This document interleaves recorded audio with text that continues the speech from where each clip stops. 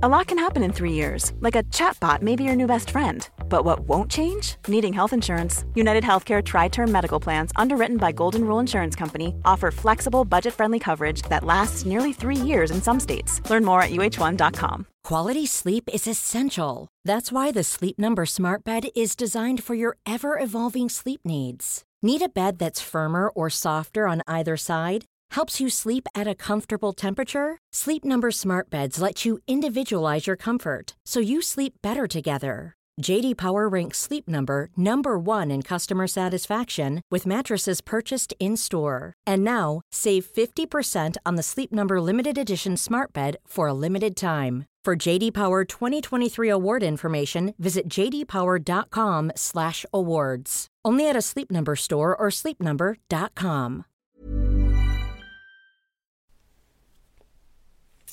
So if you were travelling, commuting on a Monday morning on your plane, your train, your automobile, and you're expecting the Egg Chasers Rugby podcast, we apologise sincerely. We did one yesterday, me, Phil and Tim, where we discussed... Well, what did we discuss, Phil? Lots of things. We discussed England-Wales in depth with some stats from Accenture. Oh, we gave you a world exclusive on the new Bath Director of Rugby. The potential new Bath Director of Rugby. The new Bath Director of Rugby. And Tim had his very own Miles Benjamin moment. So let's try and revisit these in a bit more of a bite-sized pod. Hands in, pod on 3, Phil. 1, 2, 3, pod.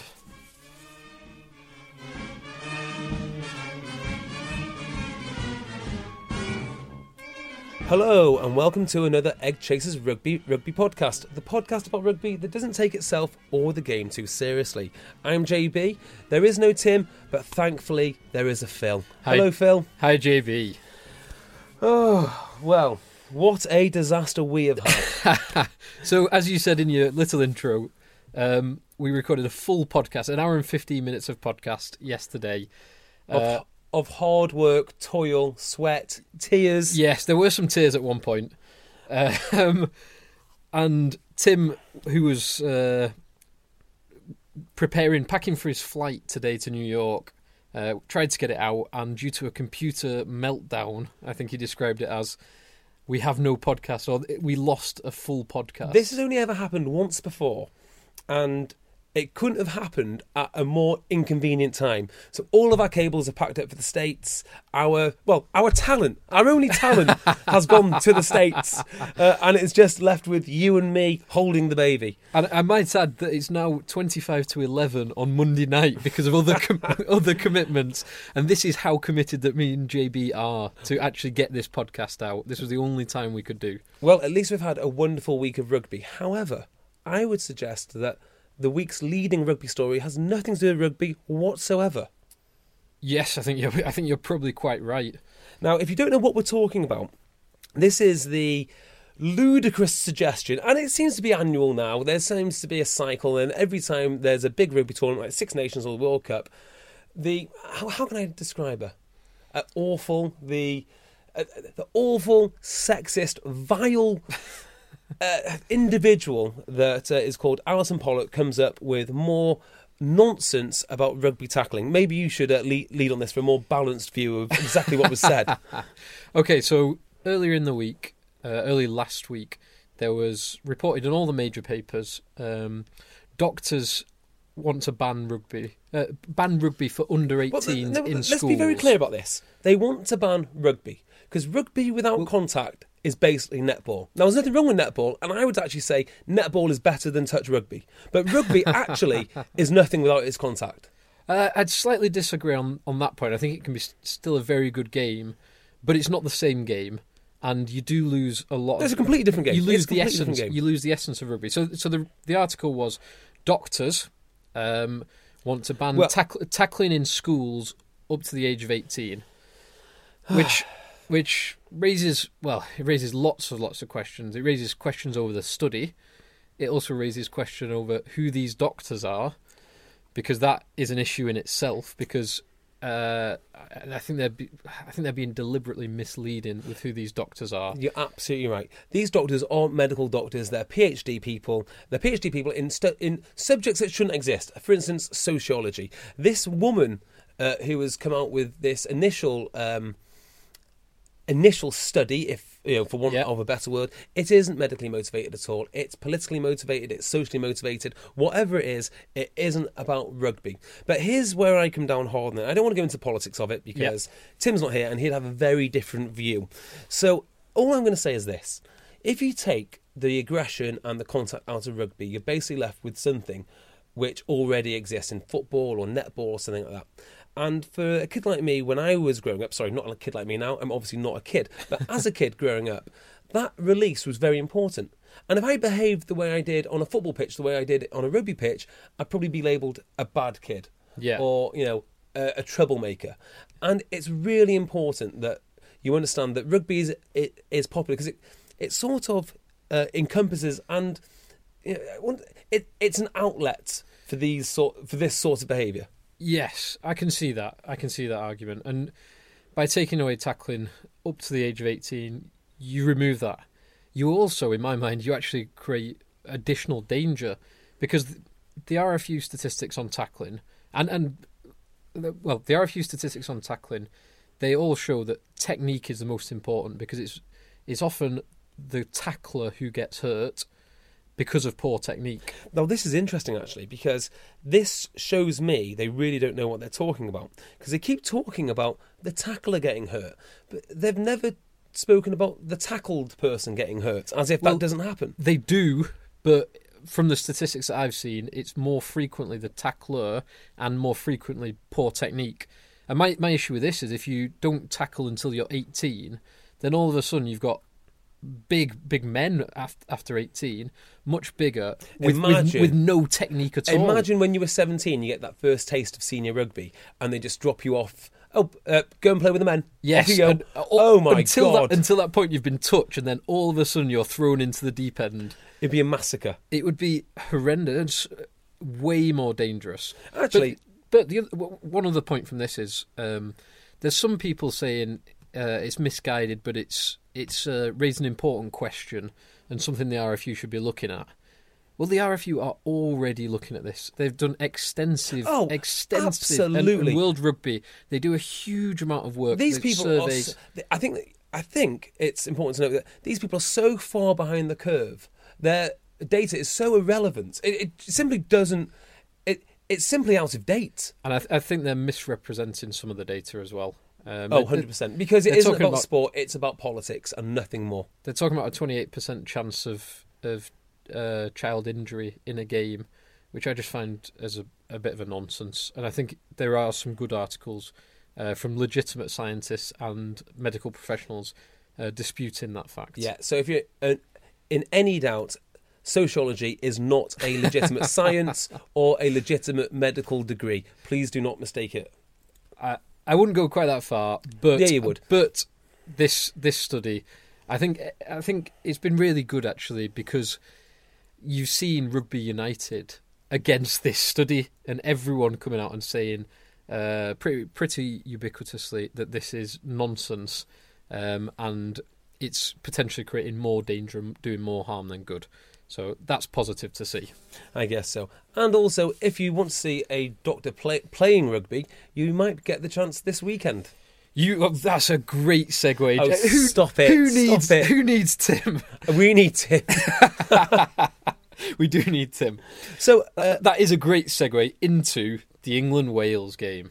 Yeah, so before we go into the England-Wales game, we were contacted by Accenture, who's the official technology partner of is it the RBS Six Nations still? It is. It's still despite RBS having no money, it's the RBS Six Nations still. It is. And they have produced for us what they consider, am I right in saying this, statistically their best team.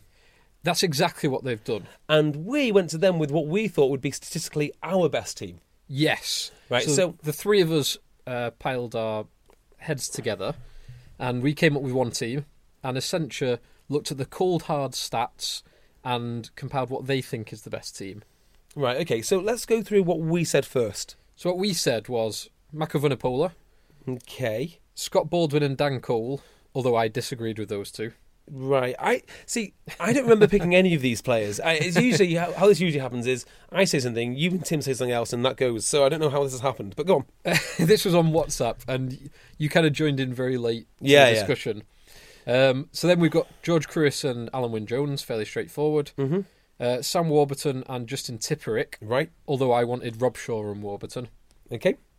We've then got Billy Vunipola, an obvious choice. Gareth Davis, Dan Bigger, George North, Jamie Robertson, Jonathan Joseph, Anthony Watson, and Mike Brown. Okay, so I think that's a fairly compelling team. You'd argue to say that they aren't the best players out of those two sides. Yes, yeah. There's some definites. Some you could argue a little bit. So the Essentia team. Fire away. So, we've got from number 1, Rob Evans. Okay. Rob Evans, the Welsh prop. The Welsh prop. Now, we said Mako Vunipola. Now, so the difference... How on earth have they got Rob Evans ahead of anyone, really? Well, I mean, I'm surprised he's even in the Welsh team. Do they weight offloads in the first 10 minutes quite heavily? Well, I guess he's only against Gethin Jenkins for the Welsh team, but in terms of... Yeah, but even so, I mean, Gethin Jenkins in the loose is quite the prospect. His turnovers, tackling, his work rate. Well, so this is from this Six Nations, and it's looking at all the statistics: tackles, carries, passes, scrum successes, line-out successes, kicks, all the usual stuff. Now, Rob Evans happens to be the loosehead who's played the most minutes. Okay. Therefore, right. He has also topped the statistics for carries and for passes and for all that stuff. Hang on, I would assume, being the official technology partner for the Six Nations, they would automatically weight this. Well, they haven't. So what I have done is I have weighted it myself. Oh my God, this is mind-numbing. Okay, fine. So I have taken all the players, I've looked at how many minutes they've played in this tournament thus far, and given them, and then adjusted their scores to take into account that fact, and it confirms that Mako Vunipola, minute by minute, is a better player than Rob Evans. But in terms of minutes played, Rob Evans has done more things in this tournament. Right. Okay, so he's done more things, not necessarily better things. Okay, fine. Yes. So that makes sense, doesn't it? Yeah. Okay, so who's next? Okay, next, they've got Dylan Hartley. That makes sense. And Samson Lee, which also makes sense. Okay. Although Dan Cole has played all but 11 minutes in the tournament, which is quite interesting because... That's really interesting, actually, especially for a tighted prop. The only game they took him off was against Italy when they were comfortably ahead. It's because Paul Hill has been behind him. Now, with Kieran Brooks coming back to fitness, who may well be on the bench for the Wales game, I think you'll see a little bit less of Dan Cole and a little bit more of Kieran Brooks. Then in the second row, they've matched us with Crewis and Alan Wynne-Jones. The back row, they've matched me with Rob Shaw, Warburton and Billy Vunipola. No position for James Haskell. No position for Tipperick. Hang on. James Haskell's not in there? No. Right, okay. So their 7 is Tipperick? No, their 7 is Warburton. Right, but he plays 6? But he has started at 7 when Lydiate played. Oh, right, okay, fine. So 8 is Billy Vunipola, who is the second highest scoring player overall, interestedly. Do you want to guess who the first highest scoring player is? Who scores highest at doing everything? What a ridiculous stat. I have no idea. I have no idea how it's weighted. I'm going to say it is Rob Shaw or someone. No. It's actually Gareth Davis. Interestingly. Oh. Now, I actually asked the question of Essentia. Can you give me the calculation? Because it surprised me. I didn't get the calculation, unfortunately. So I can only assume that passing is weighted quite heavily. Because Gareth Davis, he runs a lot. He runs a lot for a scrum half. Yeah. But he's run half as many metres as, say, Liam Williams or Mike Brown or even Billy Vunipola. So that can't be the reason why. But I don't actually know the full reason. So we know Gareth Davis is the best player, but we don't know why. Yes, we know that he's the highest in the Essentia stats. Brilliant. I can't wait to hear the rest of the team. Go on. Then the backline is very similar to the one that we picked, or the rest of the backline. Dan Biggar, Jamie Robertson, Jonathan Joseph, Jack Noel. George North and Jack Noel. Jack Noel just pipped Anthony Watson for the wing spot. And then Liam Williams is about 2% better, or scored 2% higher than Mike Brown. When they're time adjusted, they're virtually identical. Okay. Well, let's hope we never do this feature ever again. And take what you have learnt from that and tell me, what do you actually think is going to happen in the real life game? Well, from that, you don't learn very much. But what I then did was put these stats into an England and Wales team. Ooh. And Wales come out about 3% better across the board, even when adjusted for time. So 3% better. That again means so they're just 3% better than England. According to the stats in this tournament, they have performed 3% better, according to the Essentia data. Quite incredible.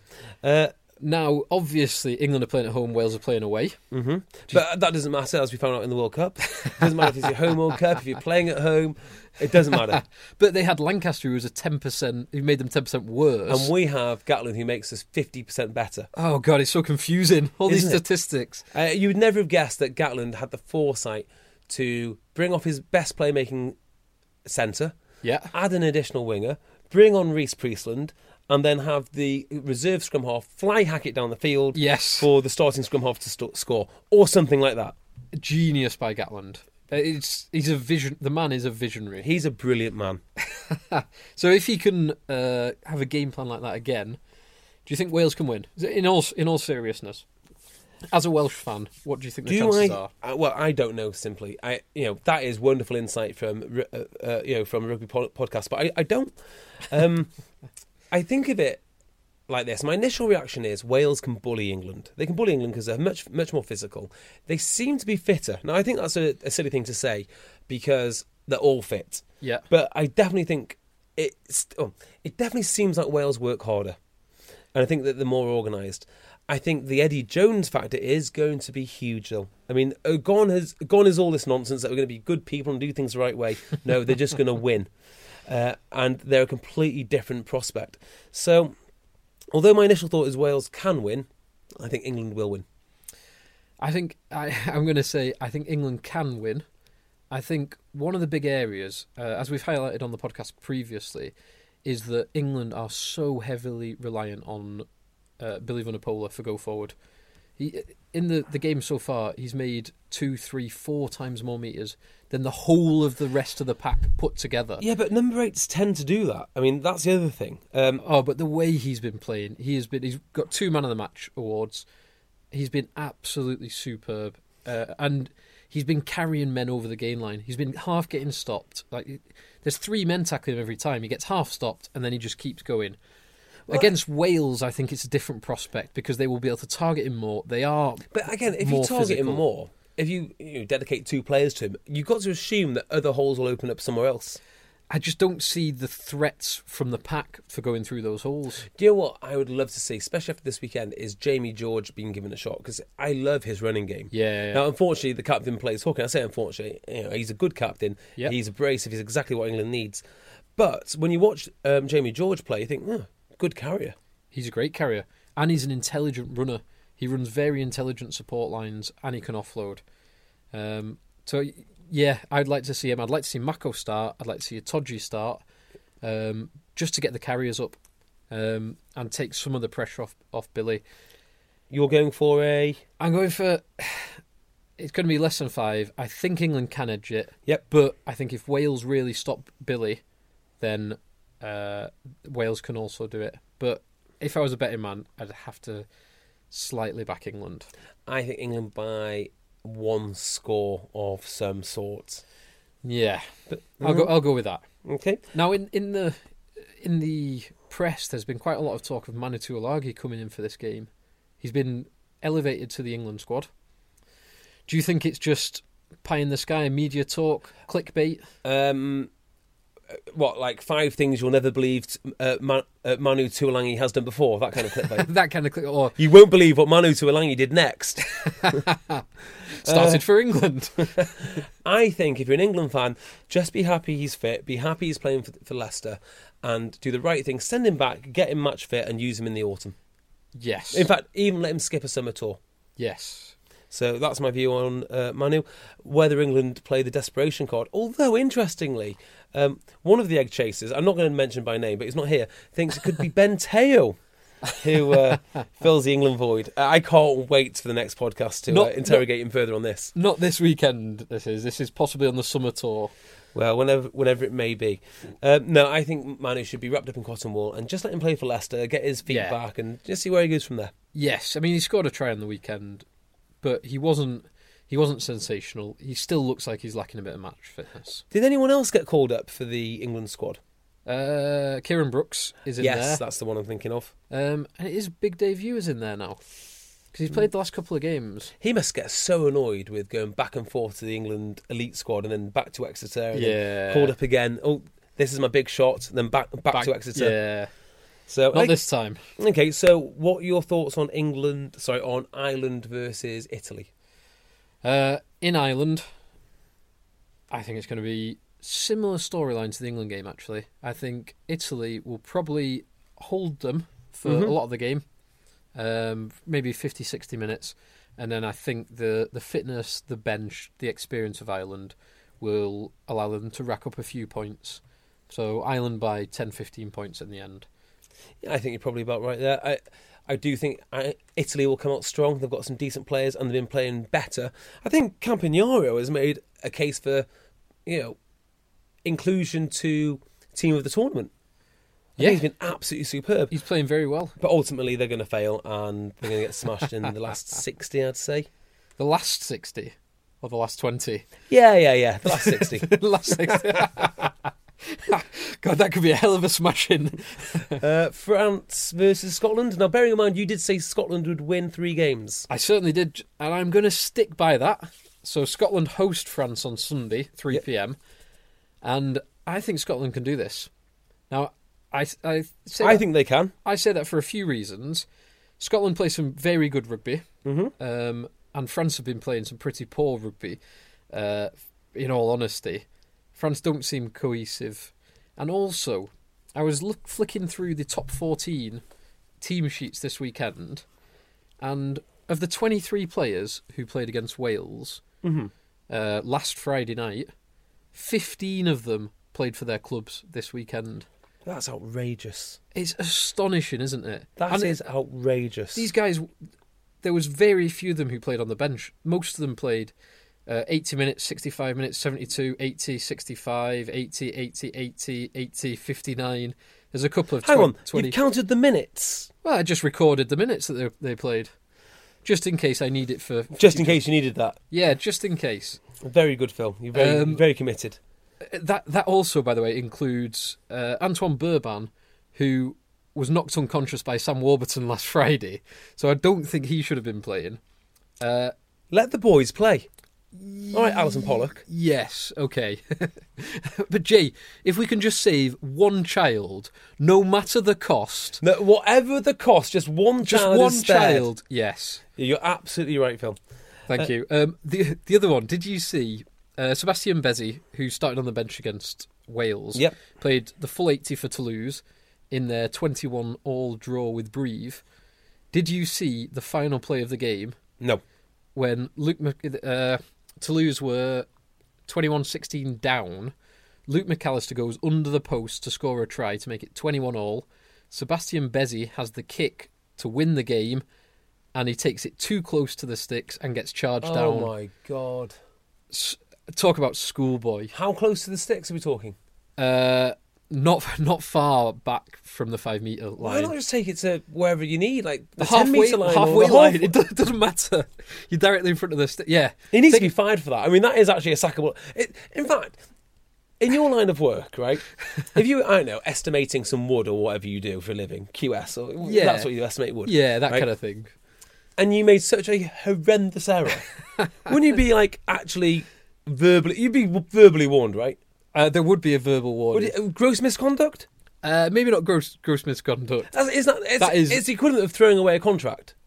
Your work. A win. Yeah, it's equivalent of throwing away a win. So it's if I was trying to win a contract and my just sheer laziness cost that contract, then there would be it's serious... like me ending a client meeting by flipping the table. Thanks, guys. Shake hands. Flip the table. Bye.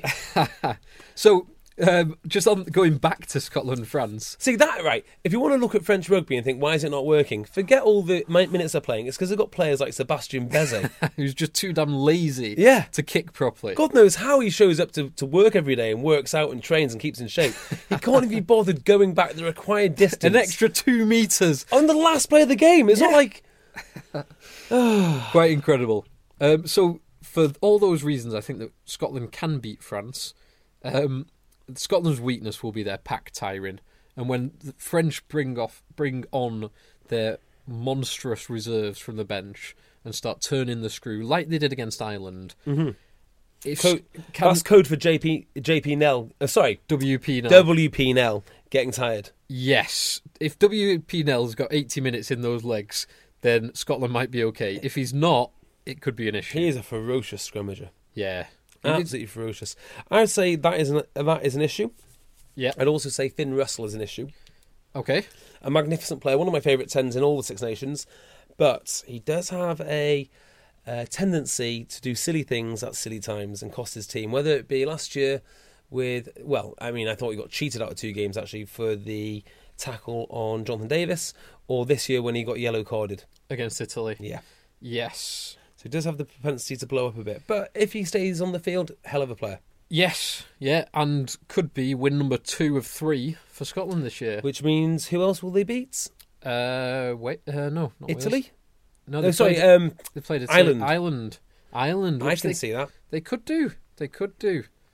Especially with the injuries that Ireland have. So watch this space. Okay. So back to domestic matters. What do we have in the Premiership this week? Probably best if you go through the scores as they occurred. Yes, let's do that. So Friday night we had the relegation battle. Oh, which Tim went to. Tim did go to that. Did he have any interesting stories? You got very nervous talking to Dean Ryan. Dean Ryan, he interviewed his hero. I know. His absolute hero, Dean Ryan. I don't think he mentioned the relaxation rooms. No. And I don't think he propositioned Dean Ryan.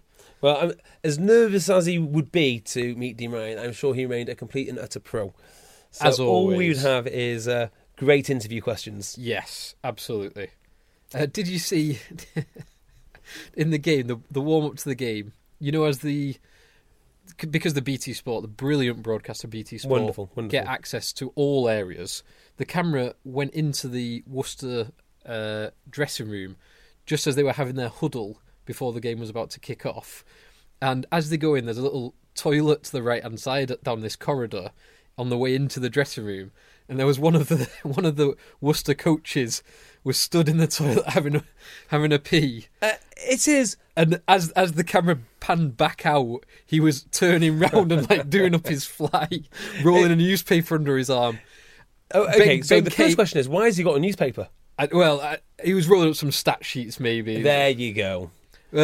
Ben Kay and Ugo Munya were loving it, absolutely adoring it. I am amazed, right, that this doesn't happen more often. And being candid, if I was a relatively well-equipped rugby player, I don't think I'd ever be off screen. You're asking for trouble filming in a changing room. Yes, it's dangerous, isn't it? It most certainly is. So the game itself?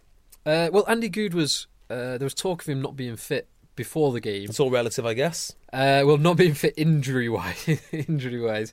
I don't think there's ever been any doubt over his fitness, level of physical fitness. And he didn't actually look fit. He was hanging back and not controlling the game very well. He wasn't coming in and playing first receiver as often as he should do. He plays a flat ball as well as anyone in the Premiership. Yes. He might not be there as often as some other fly-offs in the Premiership, but when he is there, yeah, damn good player. Yes.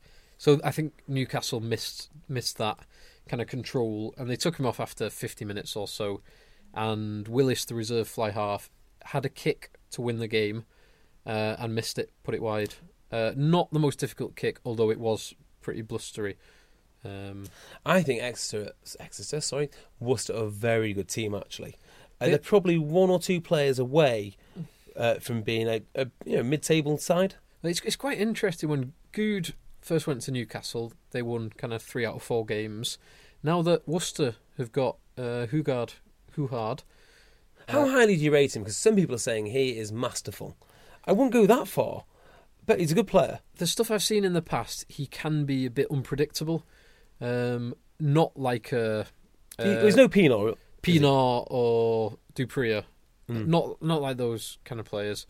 But he's fast, he's played on the wing, he's a dangerous runner, and his skills are good. So if he can calm things down and control a little bit more, which is what that team needs, especially with a young guy. So you're saying he's a wonderful player, just not the player that team needs? Well, I'm saying he's possibly... So he's got the experience, and if he uses that in the right way and not plays less erratic and more controlling... Matawalu's got experience. Matawalu does. He's more difficult to calm down. Yes. But he's played 2, they've won 2 so far. So whether that's a long-term change or it's a short-term bounce or it's just been the games that he's played, we'll see. But it looks like a good acquisition to help them into the end of the season. So if you're a betting man now, it's a 3-way struggle. Irish, Worcester, Falcons, you go with? Irish going down. I'd say Irish going down, unfortunately, which brings us nicely on to London Irish Bath. It does, and Irish have got their own acquisition. Greg Tonks, who started on the bench because... Theo Brophy-Clues. Joffrey Claus. Joffrey Claus. Started. And there's not too many positives, I think, that Irish can take out of this game. Bath, on the other hand, actually started playing some good running rugby. Yeah. Wingers scoring. Pack look powerful. But it's how much do you read into it against London Irish?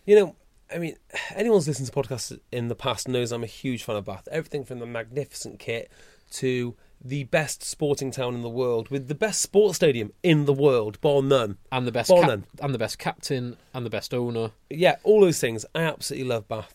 But they basically played the role of the bully here. They beat a team who aren't very good, and at the end it was heartbreaking to watch Tonks miss that kick. Yeah. Because there's nothing in it for Bath, It's just a way that Bath win and Tonks gets something out in the end. And to miss it was just, The kick would have secured a losing bonus point, which could be vital. Although, as we said before, I'm not sure it will be. I think London Irish. Do you think there's an element here of maybe throwing up the white flag and saying enough's enough? We're not going to stay up. Let's see what the kids have got.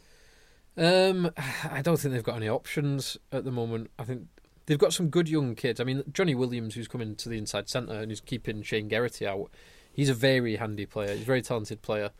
But I think they've got injury problems elsewhere in the front row, like losing Ben Franks. It tells you all you need to know about Geraghty, that he's not getting any game time at all, despite London Irish being bottom of the table and playing 2 18-year-olds. Yes, yeah, 18 at 10 and 12. It will be interesting to see if Tonks does have a more controlling effect going forward. Okay. Actually, before we move on, we might need to kind of slowly go off into something we discussed in the main podcast, which is going to be difficult now, because Tim came to us with some news, which he got directly from Neil Fissler. He did not. He definitely did not. No, he did. Yeah, Neil Fissler broke it first. Okay. Sorry. Yes. So, this news was apparently Tim knows who the next Bath director of rugby is. He knows who they're lining up to be the next Bath director of rugby. So this is not. They're not firing Mike Ford, or Tim doesn't know whether they're firing Mike Ford, but he believes someone is being. Talked about. Yeah, groomed kind of gives it away a little bit. Would you like to try and... I nearly gave away the name there. I'm not going to say it. Okay, so the game we played on Sunday evening was guess the director of rugby, who the next one's going to be. Yes. So Tim very kindly put it on WhatsApp for us, And me and Phil got thinking, and we came up with a list of candidates. So let's go through our candidates. We thought it might be Gatland. Gatland was one. I suggested maybe Sean Edwards. Yeah. Going for a coaching role. We spoke about Conor O'Shea. Which would make a lot of sense. Brilliant director of rugby. Yes. And then you were mortified to think that the Vandal... Stuart Lancaster. Can you imagine? So, no, thankfully it's not Stuart Lancaster. And then we also said maybe someone from Super Rugby, someone like Dave Rennie. Now, that would be a lovely appointment. I mean, you know, if you like flowing... No, actually, I'm not going to say flowing rugby because it's nonsense. All this nonsense about the Southern Hemisphere teams being so talented and so much better than us, I don't buy it for a second. In fact, anyone who watched Super Rugby this week, in particular the New Zealand games, would say what an inferior product it is. But we'll save that for another time.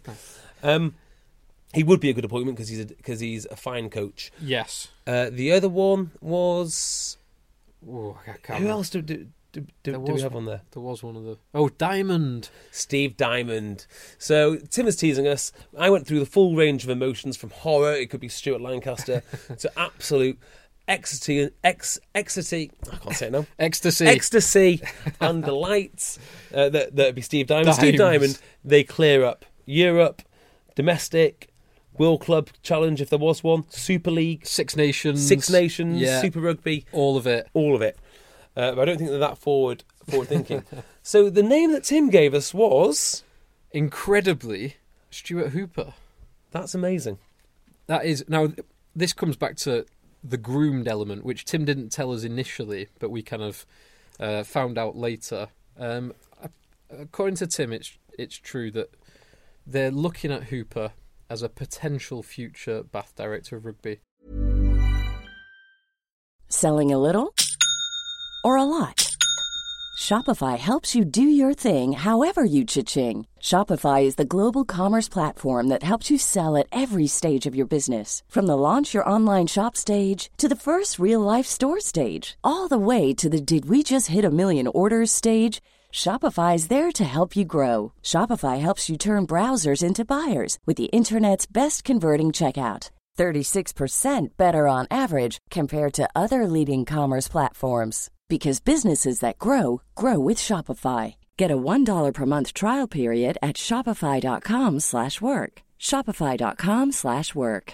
Hey, I'm Ryan Reynolds. At Mint Mobile, we like to do the opposite of what Big Wireless does. They charge you a lot. We charge you a little. So naturally, when they announced they'd be raising their prices due to inflation, we decided to deflate our prices due to not hating you.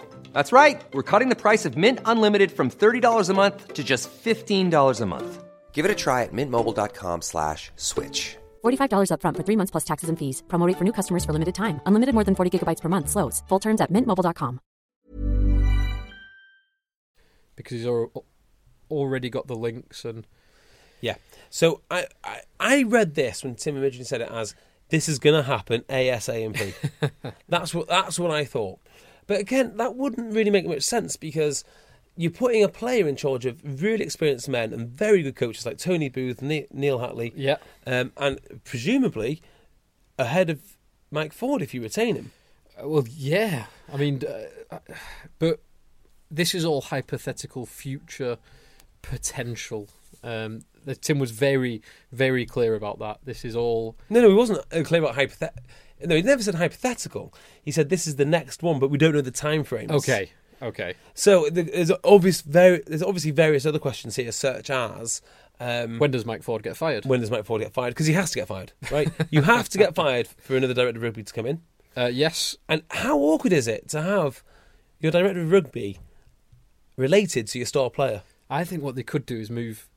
So Mike Ford kind of moves up half a level, if that's even possible. But isn't the whole point of director of rugby to have like two coaches? So you've already bumped up the coach you don't want. Yeah. Where's he going to go next? Well, so what you could do is you move...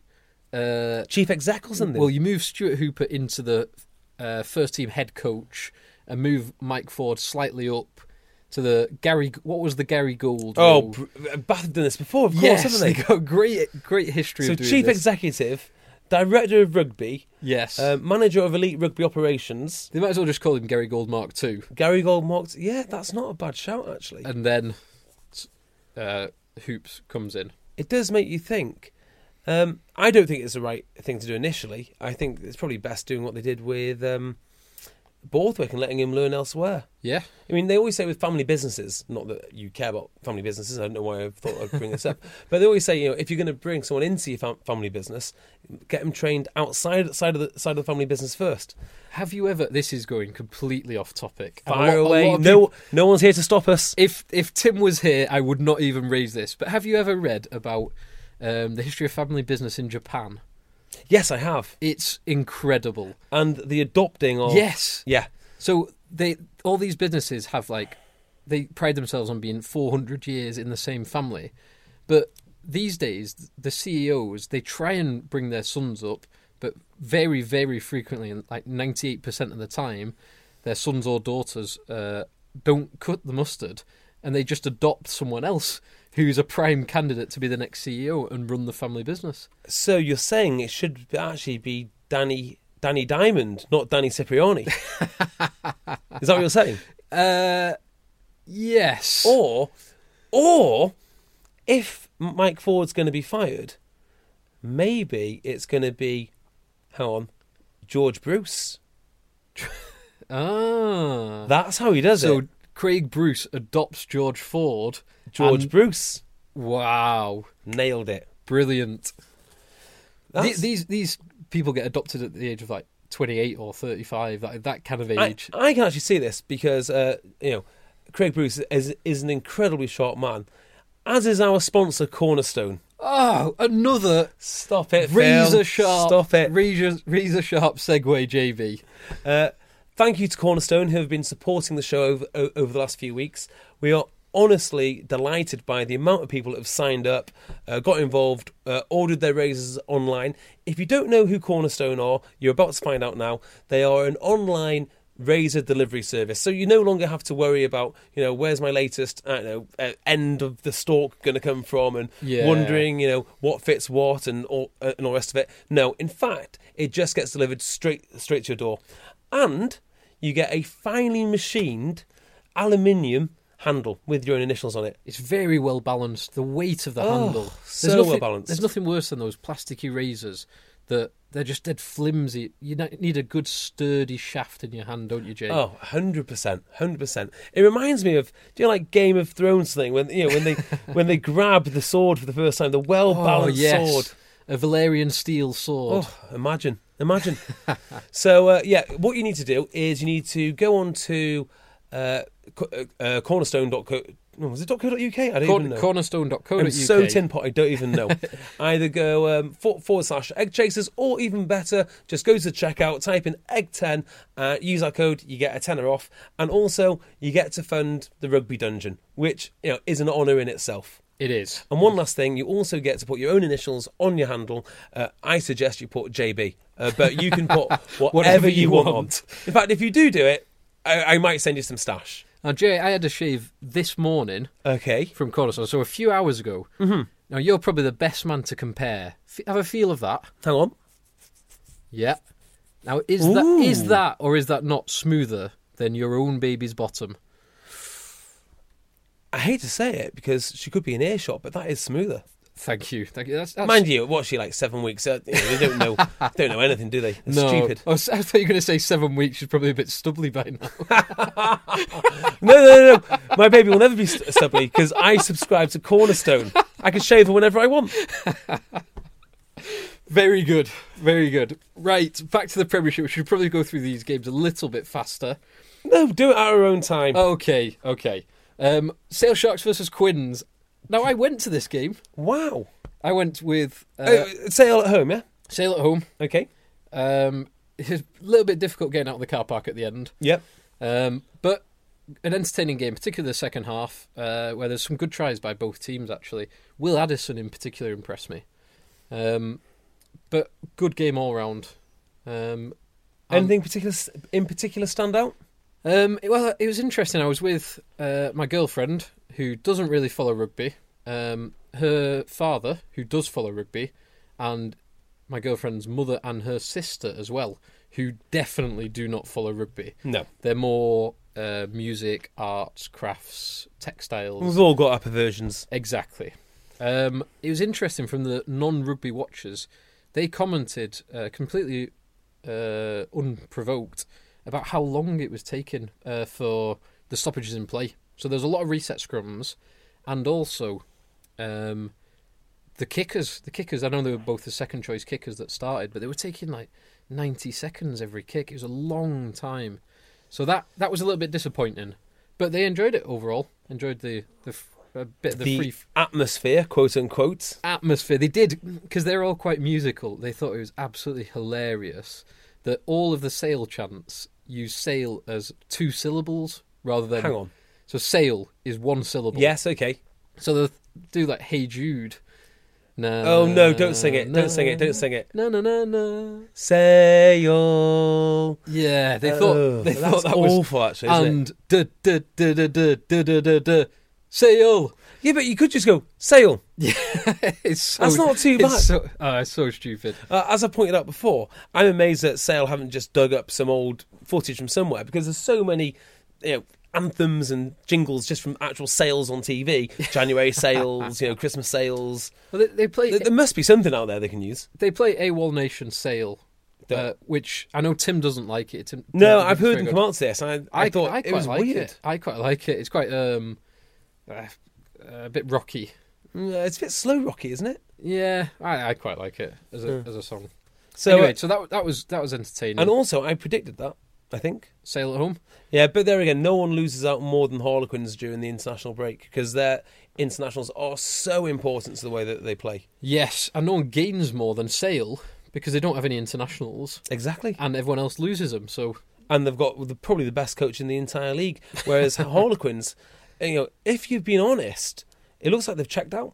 It looks like they've checked out because their director of rugby's gone. Now, no, that might be unfortunate. I think that's unfair. I think it's the Six Nations, their hardest hit. Well, we'll see when they come back. Yes. It'll be a very good test. An interesting thing from the sideline, which you won't have seen, you won't have seen on TV because the game wasn't televised, but you wouldn't have seen on TV, was Kyle Sinclair started the match, and Adam Jones was on the sideline, but not on the bench. Mm-hmm. And Adam Jones was constantly talking to Sinclair about the scrimmaging. He was constantly signalling and talking to him and trying to get messages across. How much can you watch Adam Jones when you're getting folded in half?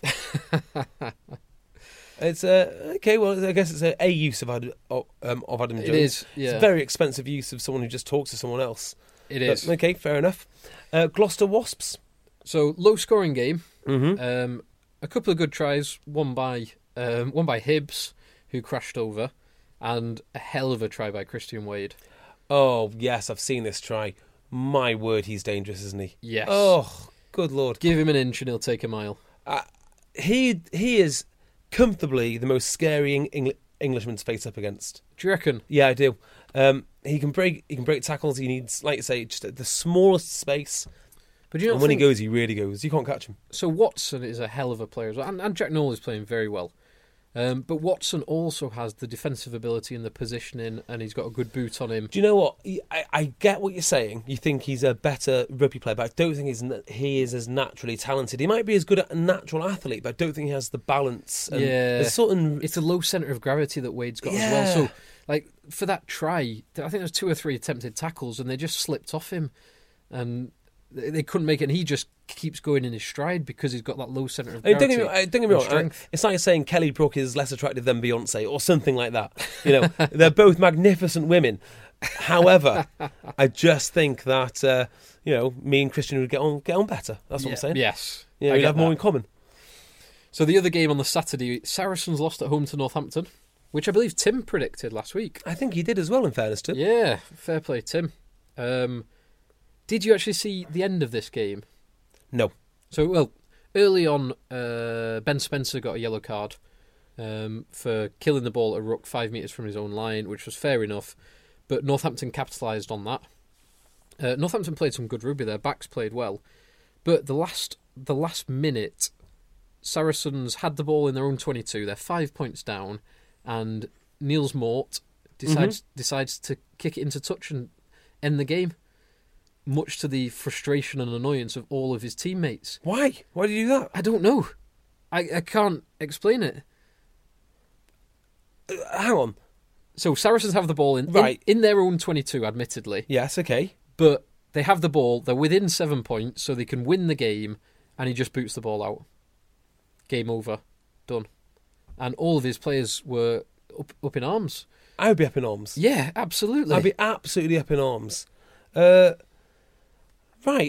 interesting. Very so interesting. do we think that Northampton have turned the corner now and they're actually going to be something like the Northampton that we saw last year?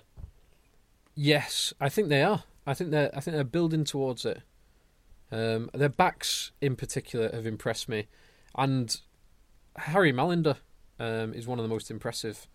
He's come on leaps and bounds. Well, I say he's come on leaps and bounds. I've never really seen him before. Yeah, that's a good point. He's just good, maybe. Yeah, just a good player. But Luther Burrell has come on as well. Luther Burrell's distribution game seems way better than it was 3 months ago. Yeah, it's really interesting to say that because you're either a good distributor or you're a bad distributor. You very rarely see a player that comes into the league early doors and go, oh, he's a terrible distributor. And by the time he finishes, he's world class. Or even better, actually. We know that when Luther Burrell didn't make the initial England squad, that Eddie Jones has had a word with him. So I just wonder what he's told him to work on, whether Luther's fed that into Alex King and whether or Eddie Jones has fed it into Alex King and they've actually been working on it. Quite possibly. Whatever the catalyst is, it does appear to be working. Excellent. Exeter Leicester? The final game of the weekend on the Sunday. Another good game, high scoring, 31-27 to Leicester. But Leicester kind of cagey first 20 minutes. Leicester scored, I think, 1 try before half time and then I think 3 just after half time to really stretch the lead and go 20 points up. But Exeter came back into it. A couple of good tries towards the end and finished 31-27. Now, there were a couple of controversial moments in this. From an Exeter's point of view, they had 2 yellow cards. Leicester had 1. But there was a penalty try against Exeter, and I think they would have wanted to see consistency, the law being applied consistently, which I think there's an argument that it possibly wasn't. But it was a good game, and for Exeter to go away, and I think they only got 1 losing bonus point. But I think if you're Exeter, right, you can pipe down about an unlucky result here or there after their European Cup qualification. They've had all their luck in one go. Take it, enjoy it, but don't whinge when it goes against you because you're in the European Cup quarterfinals through one of the most amazing sets of circumstances ever to grace European rugby. Yes. So, and did Exeter have all of their England contingent playing? They had Big Dave Ewers. They had Sam Hill. Mm-hmm. Obviously, they didn't have Henry Slade. They had Jeff Parlin playing. And was Waldron playing? I don't think he was. I wouldn't really call him an England player, though, would you? Well, he's got England caps. He's not a current England player. No, I think Don Armand started. Oh, excellent. So from Big Dave Ewers, we go to the Big Apple on Thursday. JB, have you pre-written all of these? No, of course not. It just rolls off the tongue. Rolls off the tongue. I'm a natural. Do we have our agenda close to hand? Now, it's very important to know the reason that Tim isn't here is because he's very kindly volunteered to go before us so we don't have to find all the bars and clubs ourselves. Yes, it's a tough gig to do recon for nights out in New York, I'm sure. It's times like this you really value him. Yes. Really value him. So on the Thursday we're landing there, we're doing some stuff with both the teams, I believe, whoever they allow us to talk to, if anyone. Yes, the plan is to meet them. They're doing a media gig in Times Square nice. couple of hours after we land. So we're hoping to get across to that. Get a few selfies done. Yes, definitely. Friday, captain's run, but then Saturday is when the actual business end of the trip happens. Yes, and by business end you mean the rugby rather than the drinking? Yes. Well, yes. Yeah, both. So we'll be going to watch the England. So is it England game first? No, it's the Italy game first, which will be about 8 a.m, 7:30 a.m. Now, I think we're watching that in a pub called the Australian, if we can get there in time, which is going to be questionable. But we're definitely watching. So it's the Saturday morning. Yep. And so we'll just have an early night on the Friday night. We'll have a very early night. I've got a book. I've got a book. Yes. Yeah. I've got a couple. Have you ever read it, House of Lancaster? I've not. It was your Christmas present for me. House of Lancaster. And if I finish that in time, I'll read Henry's Pride. Or I'll tell you what book came up on my Amazon suggested books this week. Fire away. Blackie, the Steve Black story. Oh, I bet that's awful. I bet it's horrendous. I bet that is the worst book ever written. I know. I reckon it goes that and then Mein Kampf. The 1A, the 1 and 1A. Surprisingly, I didn't order it. Whose book is Finding My Feet? Finding My Feet. I don't know. Do you know what? I've come up with a great game, and then we might play us on the next podcast. Book titles. Finding My Feet, I believe, is Jason Robinson. Ah, clever. And that's the only one I can remember. Good. I'm not a big reader. Me and My Big Mouth. Austin Healey. Yes, have that. Because that was Tim's Christmas present. Was it? From me. Oh. When I bought you both books, remember? Yeah, vaguely.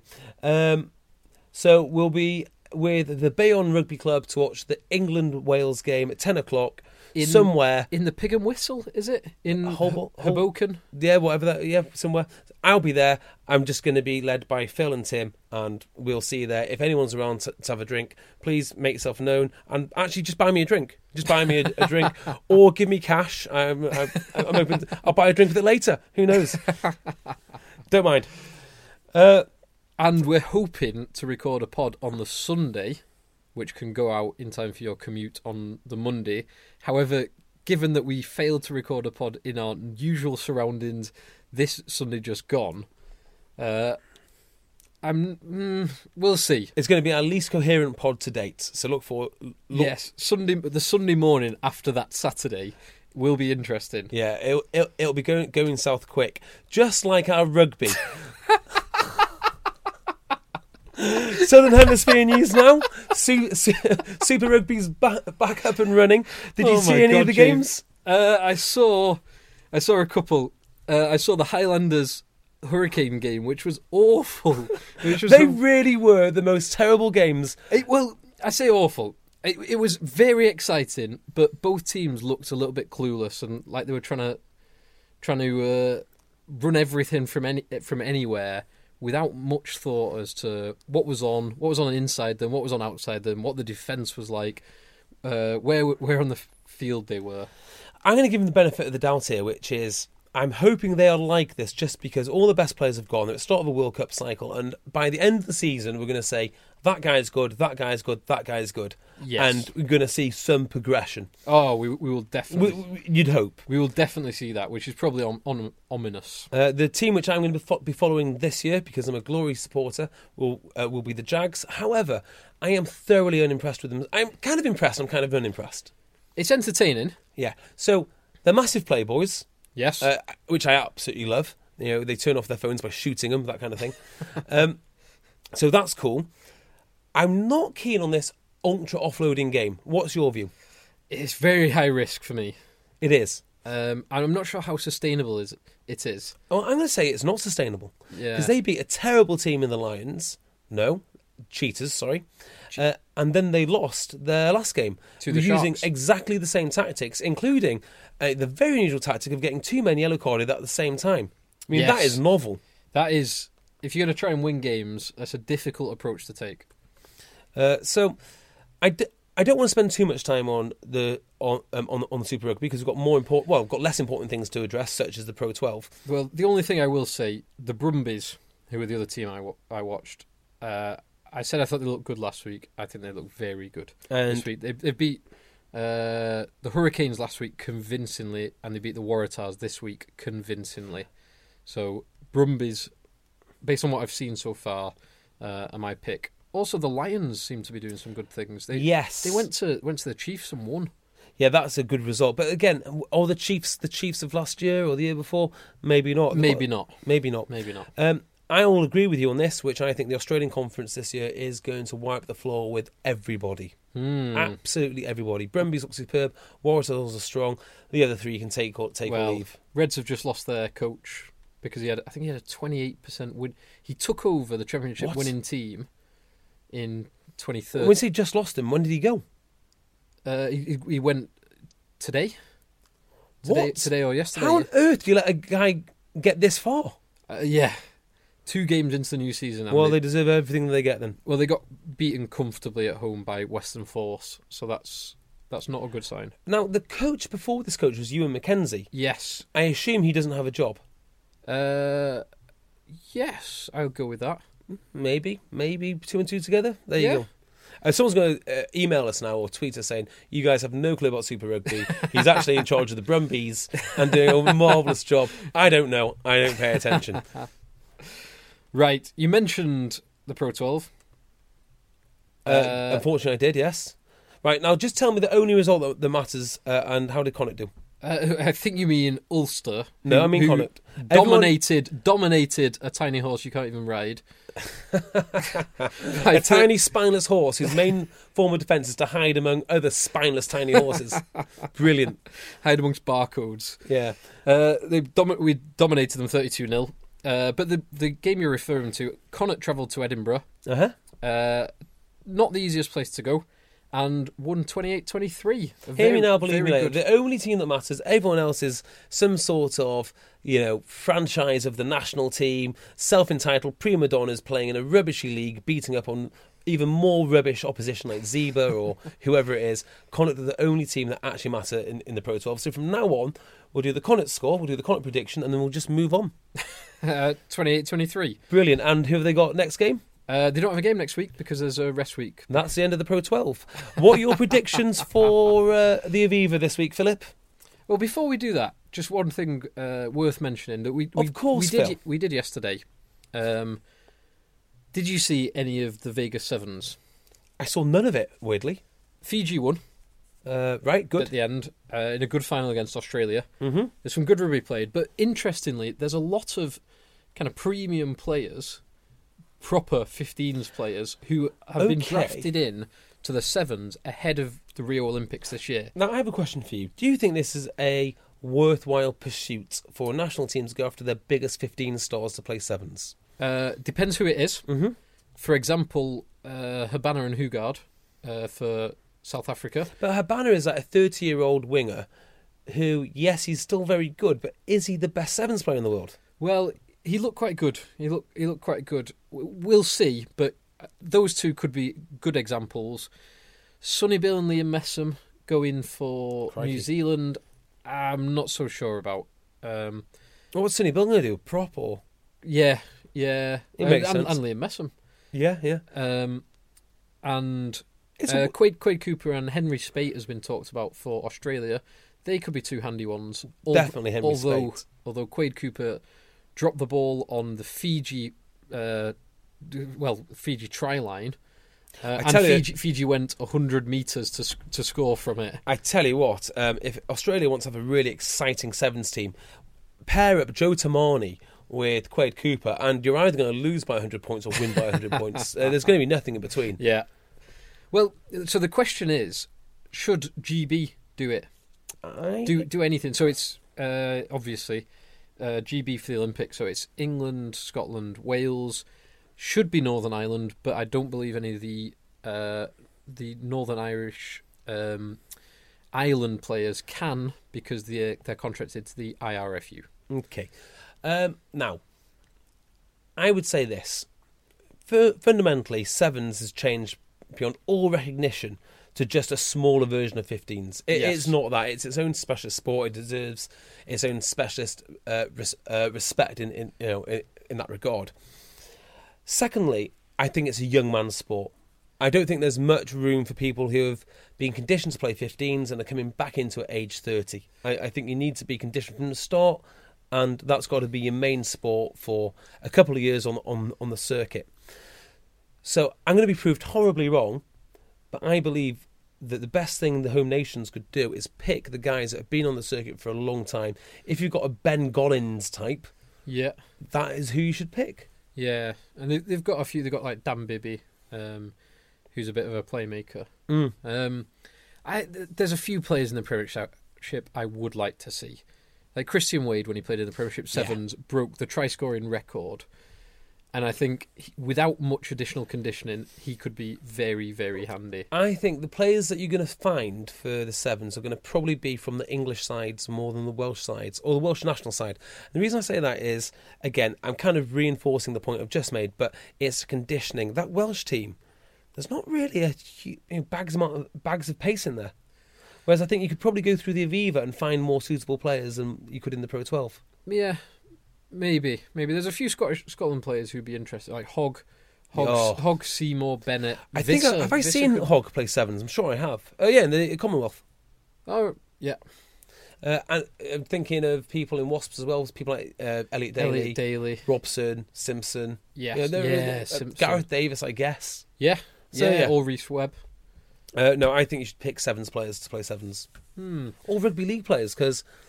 Do you remember when Wigan won the Middlesex Sevens? Yes, and Sam Tompkins a few years ago said, well, it's not rugby union sevens, it is rugby sevens. He's absolutely right. Yeah, he is right. I mean, it is based on rugby union, but it is just rugby sevens, and there's no reason why Sam Tompkins, for example, or another rugby league player couldn't play that sport. Yeah, and also you got to remember that when Wigan did win it, they basically beat a bunch of dentists.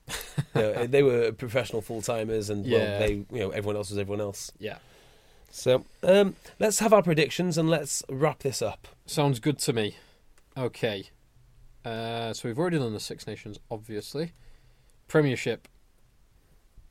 Let me just get it up. Come on, Phil. It's been so smooth until now. I know. Sorry. I know you don't want to do any editing.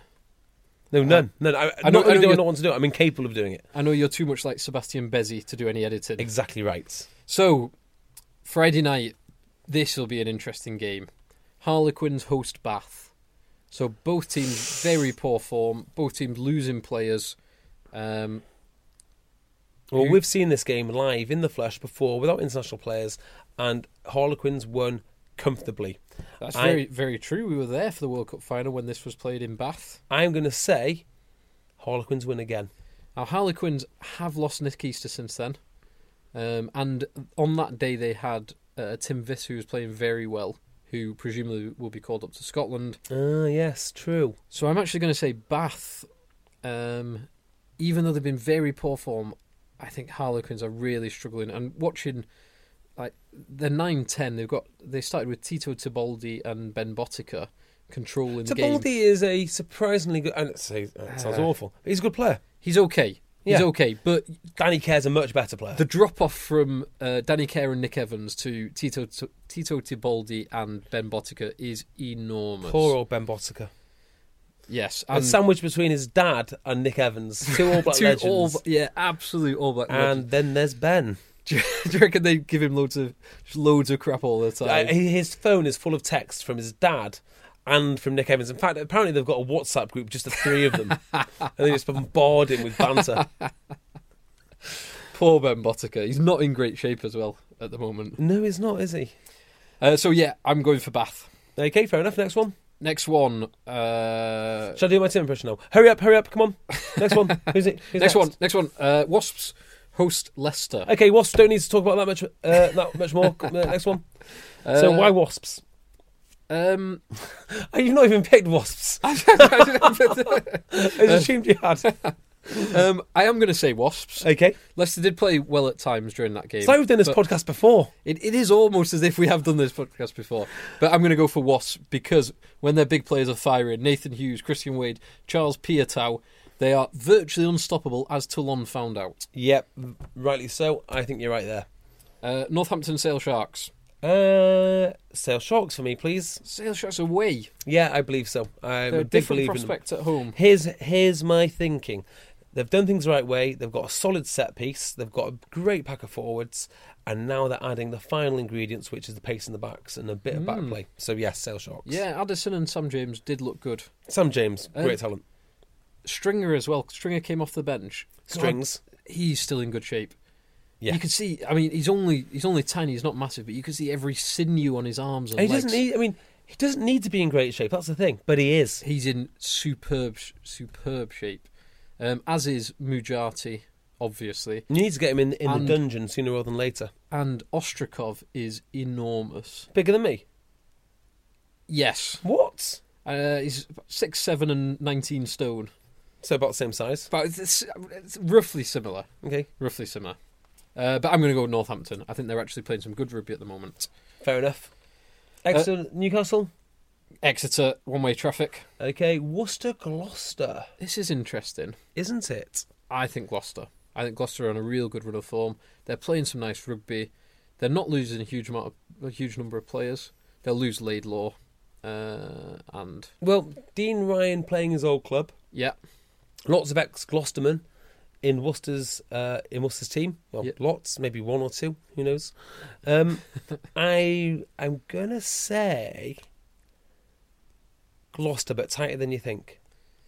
And then 8 p.m. UK time, which is 3 p.m. Yeah. 3 p.m. Yeah, that makes sense. US time or East Coast time. London Irish host Saracens at the Red Bull Arena in New Jersey. I'd be amazed if we make this. I'm going to literally be amazed if we get there. We will definitely be there. Oh, we're accredited media professionals. We can't get that drunk. Tim would be devastated if we don't make it. I mean, like, he's going to be... I don't want to disappoint him. That's the thing. No, he won't be angry. He'll be disappointed. We'll be okay. We will be there. Don't you worry about that. We will be there. Now, do you see? Can you give me a scenario that would set up anything other than a Saracens victory? Can I? So let's have a think about this. No, I'm afraid.